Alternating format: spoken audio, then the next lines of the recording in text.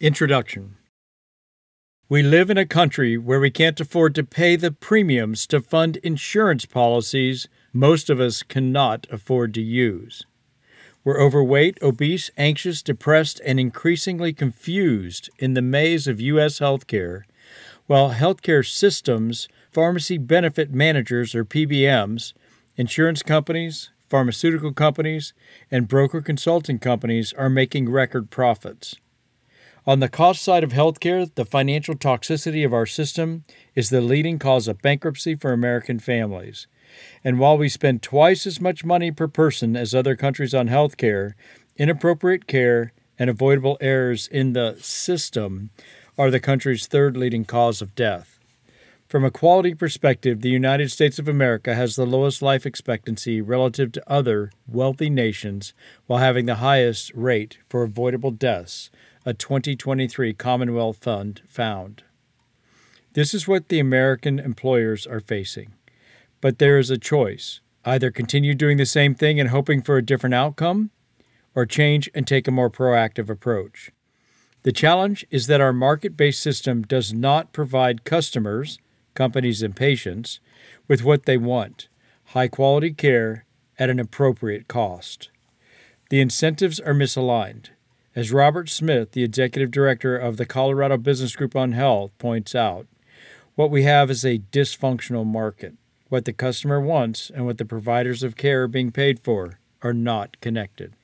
Neither high quality nor better costs are rewarded in the U.S. fee-for-service healthcare system. So our healthcare system is producing exactly what it is incented to produce: more services, higher costs, greater profits. Corporations want this to change, but it is not corporate America's job to transform the system. While most are spending enough on healthcare to be running a small healthcare corporation, transforming the system is not their business. It's both daunting and unrealistic to take on the U.S. medical industrial complex. So what can corporations spending literally trillions of dollars on healthcare do to improve their situation? By managing their small slice of the total pie differently, corporations could design and reward higher quality and better cost solutions. Which door will you choose? This book is designed to discuss these issues in an accessible format. We choose a parable for you to experience a narrative because we never forget an experience, but content fades into oblivion. This parable offers true life examples of how leaders have mapped out a path for better health and reduced cost. If you're an employee within a corporation, your company can use this methodology to reduce costs to save you money and give you access to better tools and services. You might want to pass this book on to your leaders. This book is also designed to give leaders ways to communicate and exchange ideas.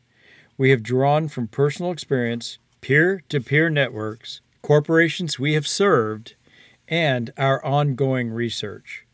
We are also passionate about healthcare solutions that start with you.